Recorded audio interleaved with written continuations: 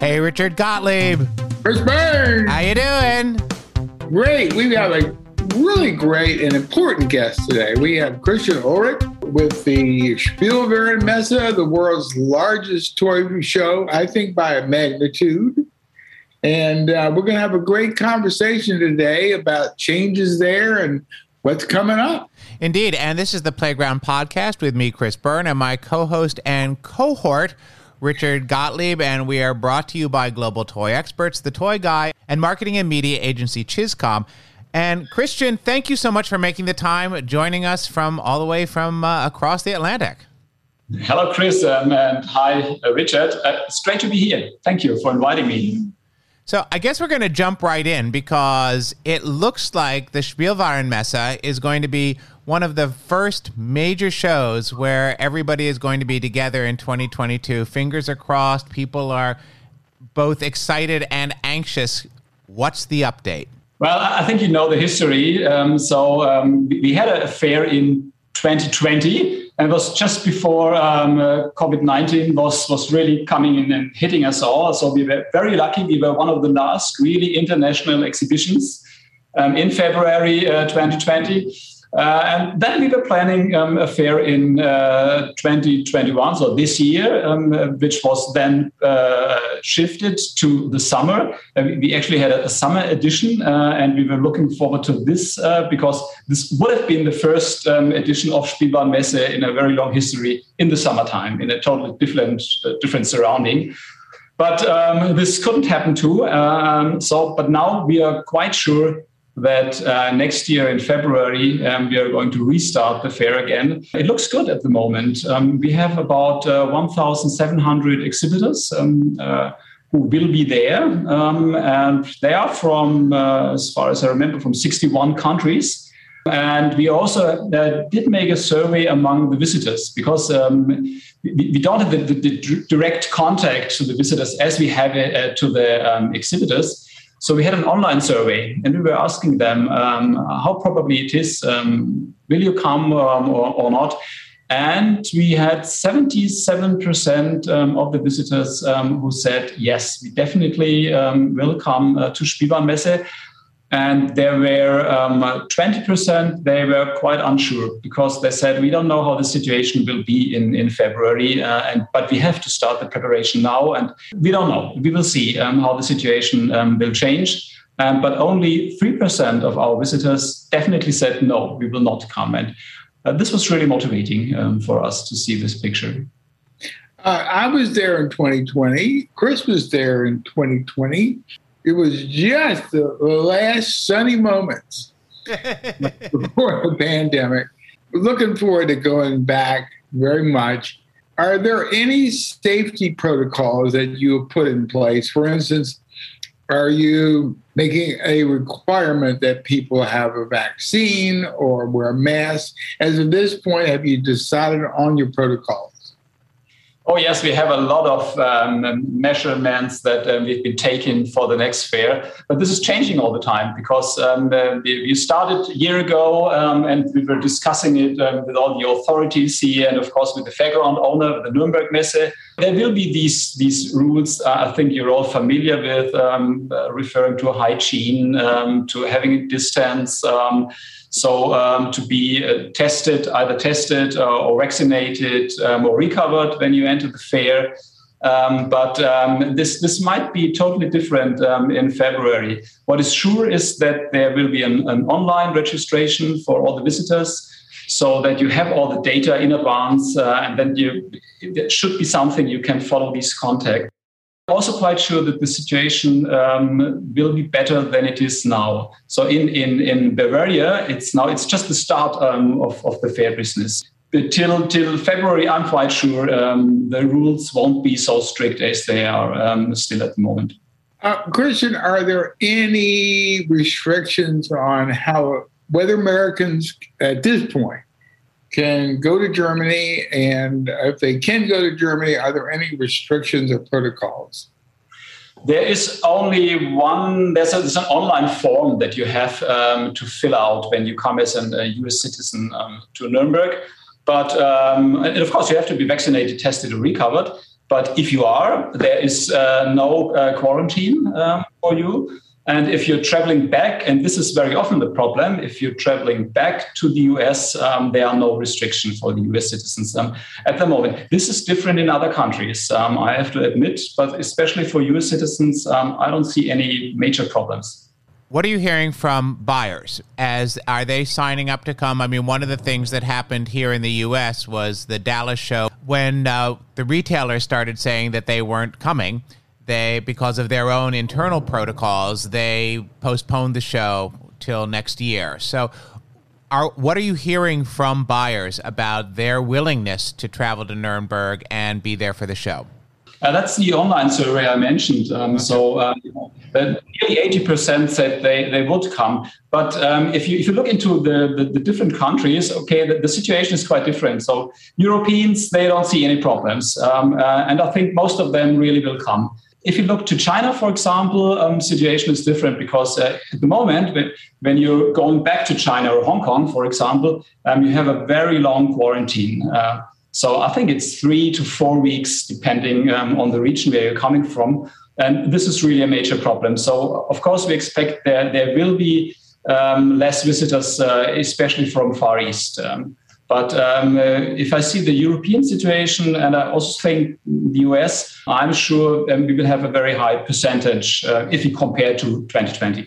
Christian, I would think that for the Spielwarenmesse, not going would be a competitive disadvantage because there's a world of products that you would not be seeing.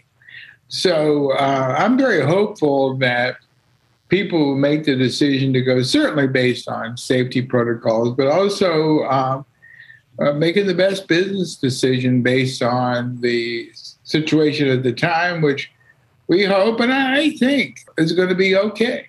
I'm looking forward to being there again and walking my feet off, trying to get around all those buildings. Do you have any more buildings this year? Every time I go, it's another 3 buildings you've opened up. Yeah, I'm sure that people are very eager to see all the other people working in the toy business. That's very important. But also, I think they want to feel and touch products again. Because, you can present everything via digital media. And we all had these online and digital congresses and events and fairs, but it's not the same. So you don't really feel the quality and especially the fun that you have if you play with something. So I think especially in our kind of industry, it's so important. And especially Spielwarenmesse has this long tradition. And I know that a lot of our visitors and exhibitors, they're coming to us for 20 years, sometimes even more. And it's really a fixed date in their diary. I think it will be a quite nice reunion for this kind of industry when they all come back and see each other. One of the things you guys do is a pretty comprehensive education program for attendees. And I know that my co-host Richard is one of the stars of that program. Yay! And what have you got planned for this year, especially as we're coming out of COVID and we've had all these shipping problems, and this is a time when people are going to be hungry for information. What have you got planned for this? Well, we will have a lot of expert talks then. And actually, the program is already fixed now at the moment. It will be about the future, of course, the future of products, the product trends, but also the future in retail. I think there are a lot of changes. The business is different. There are new channels. There are a lot of new channels for the retailers to get into contact with the end consumer. But we also will have the license talks again, because we all know that business in licensing has changed dramatically. So we'll talk about the streaming platforms, for example, that has become very important if you compare to the Hollywood blockbusters in former times. And so what is different is that you will find all these talks not only on the fairground, but also as a live stream on our Spielwarenmesse digital. This will be new. For anyone who is listening and has not been to the Spielwarenmesse, I'm not kidding about the number of buildings. So how many buildings are there this year? Well, it's the same size. The fairground hasn't changed at all. It was planned to change it, to restructure it, because the plans of the fairground owner of the Nuremberg Messe have been to renovate some of these halls. So some of them are a bit older. They're from the 70s. But of course, then the COVID-19 came and the budget is not here anymore. So, but this is good for us because we don't have to move any product categories to other halls. So the structure of all the halls and the product categories will be exactly the same than in the years before. And so the orientation will be very good.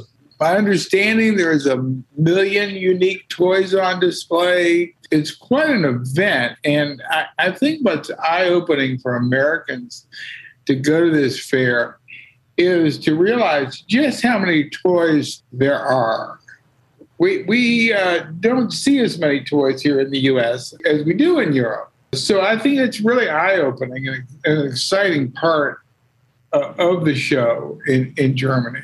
I think also this might be a bit overwhelming for some of the new visitors, because if you are there for the first time on the fairground and you see all these companies exhibiting and all these products, it might be a bit difficult to have a good orientation or to know where to start. And I think now what we have with the Spielwarenmesse Digital actually can be a support for people visiting the real fair, because they can prepare, they can be better prepared and get more information in advance of the fair, and also on the fairground, because we have the Spielwarenmesse Digital as a kind of app which you can use also to have orientation for yourself when you're walking around. One of the things we've heard from a lot of people has been the rise of hybridization between in-person and online, and that they both have their value. Will the Spielwarenmesse Digital be a factor of the show moving forward? Is this going to be a permanent factor of the show moving forward? Yes, I'm sure it will. We had very long discussions. I mean, we had a lot of time now to prepare the next fair, more than we wanted, actually. We were discussing about would we call this a hybrid fair, and we said no, because in the focus of what we are doing is really the fair in Nuremberg on the fairground. The digital fair is really a kind of a support for the analog fair, but it doesn't have the same value. You get some information you wouldn't find as fast if you go on the fairground. So, I mean, you have all the exhibitors you can find very, very easily if you are looking for a special product group, or maybe you're looking for sustainable products, for example. This would be very hard to find if you're walking around to the fairground. But now if you just use the tag sustainability, you'll find a lot of them. And then you can prepare more easily. For the exhibitors, there's one advantage because they have a higher reach. So they have the visitors that are there on the fairground, but you also have the visitors all around the world that cannot come because there are, for example, travel restrictions, or they don't have the budget. They're coming maybe every second year. So, Christian, this is going to be a big deal, and people are going to be coming back, and they're going to be excited to see everybody. And I know you guys have been putting a lot of stuff in place. What can people expect that's going to be new at the fair in 2022? It will be a mixture of new and old. So we had so many ideas. As I mentioned, we had a lot of time and we were very creative. But in the end, we said, okay, there was this long break and people are coming back in 2022. And then they should still have the feeling this is their fair and it hasn't changed totally in the meantime. So the structure will be the same, but there are some new areas that we created. For example, there's a kind of a center or area for service partners where you find companies working for marketing, for market research, also for packaging. Packaging is a very important topic for our exhibitors because it has to do with sustainability. And people are trying to reduce their packaging, trying to have more sustainable packaging. And that leads me to the one thought that is that you find everywhere on the fairground. It is about sustainability. So no matter if you're going to our to the talks in the Toy Business Forum or for the Toy Award, for example, there's a new category, sustainability. This will be really a major topic on the fairground. Then also there's a special group, a product group that has been growing quite fast during the pandemic, which is the board games. We have something absolutely new. There is a special Games Inventors Convention, which is very successful here in Bavaria. And we have now a cooperation with the organizers, and they are integrating their Games Inventors Convention in our fair. So there will be kind of networking event for one day where we bring together toy inventors, not only from Germany, but from other countries too, together with producers or publishers of board games.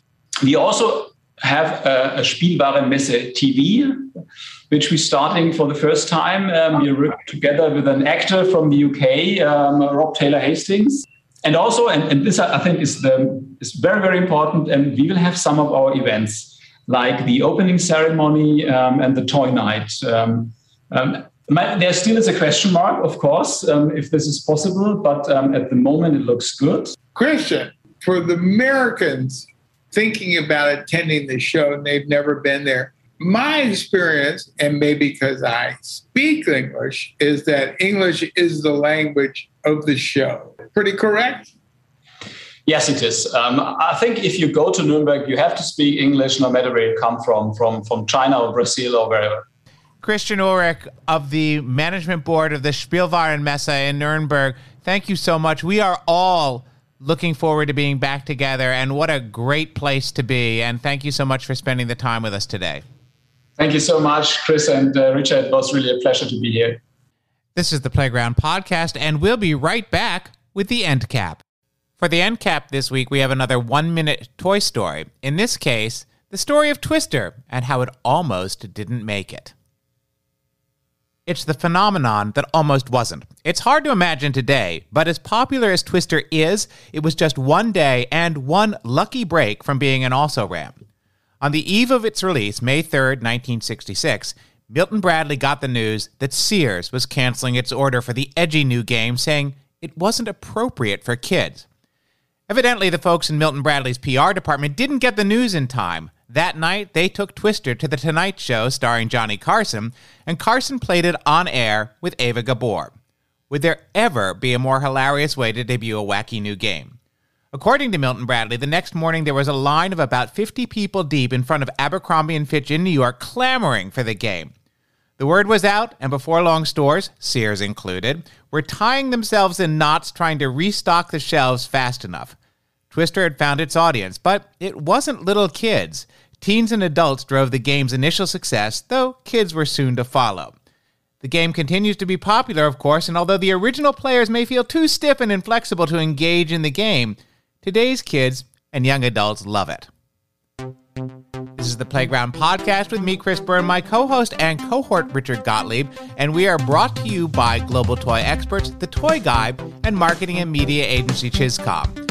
Thanks for tuning in. Please share this on your social networks, and we look forward to having you listen in next time.